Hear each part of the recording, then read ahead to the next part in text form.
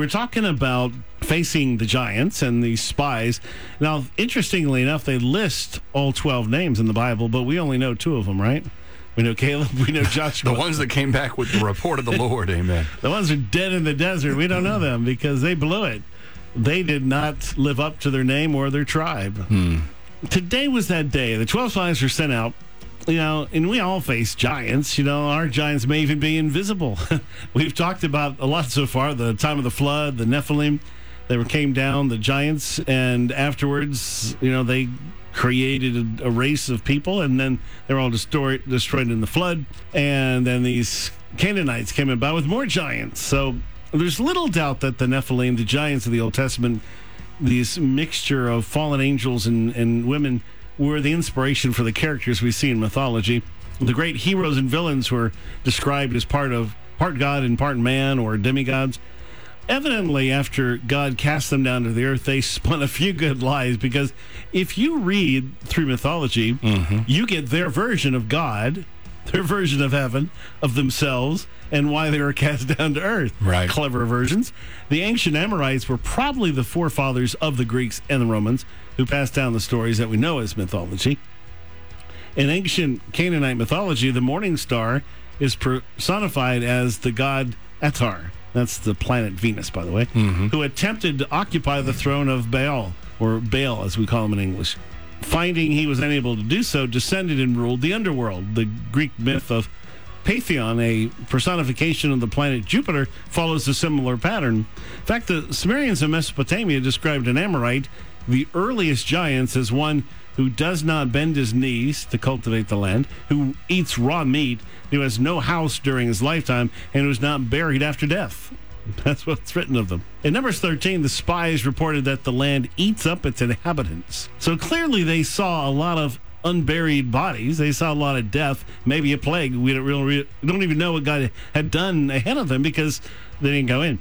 But something stood out. Now, it's believed that the land of Eden was the same land in dimensions as the Promised Land, which would mean it goes over all the way to Iran, and where modern-day Israel is, part of Egypt and northern Africa, and the world was a little bit different back then. But the Garden of Eden, smaller part of Eden, was in the vicinity of ancient Jerusalem. It would seem like, based on Scripture, when the fallen angels were cast down, they settled further up north of the garden in a land called Bashan. In Deuteronomy 3:13, Moses tells us the kingdom of Og, he's the king, with all Bashan, was called the land of the giants. So you got, throughout this whole land of Canaan, a whole bunch of giants, and so these fallen angels had to be somewhere in the neighborhood. So when God cast the fallen angels out of heaven, they didn't have physical bodies, so they were continually in search of homes. And I mentioned, when an evil spirit comes out of a person, goes through dry places, looks for a new place to rest, doesn't find me, says, I'm going to go home where I left. In New Testament times, Bashan was called Decapolis, or Arabia. It was on a road in the region that Saul became Paul, and then after salvation returned there to be alone with God for several years. Part of the Decapolis region sat across the Sea of Galilee. It's what you see from your hotel. If you've ever been to Israel, you stay in Tiberias, you look across the water, you're looking at Bashan, the land of the giants. In Mark 5, Jesus and his disciples arrived on that shore, encountered some of these ancient fallen ones, and they came to the other side of the sea, to the country of the Gadarenes, and we'd come out of the boat. Immediately there met him, out of the tombs, a man with an unclean spirit. You always love that when you get out of the boat in a new place. And always, night and day, he was in the mountains and in the tombs, crying out and cutting himself with stones. No one could bind him, not even with chains. Wow. So Jesus and the disciples got out of the boat, and immediately, so we're talking, not after a while, they got out of the boat, and he's there.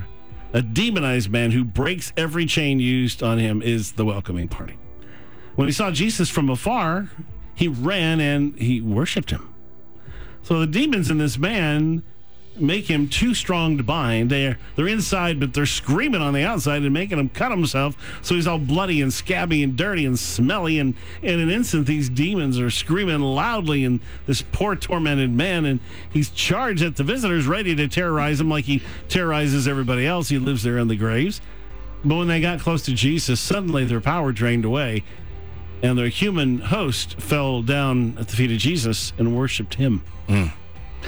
And this beach has been there, so it's really small with burial caves, and it's all downhill to the water. This all happens in seconds. It's a strange story. And he cried out with a loud voice and said, "What have I to do with you, Jesus, Son of the Most High?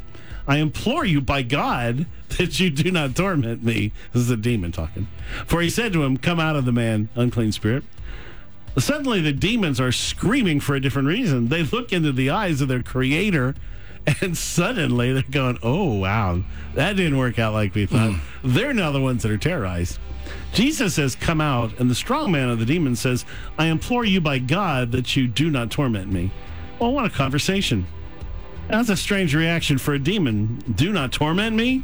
He's begging by God, meaning he thinks he has a right to bargain, and surprisingly, Jesus chats with him some more. And he asks him, "What is your name?" And he answered, saying, "My name is Legion, for we are many." Also, he begged him earnestly that he would not send him out of the country. Fascinating conversation.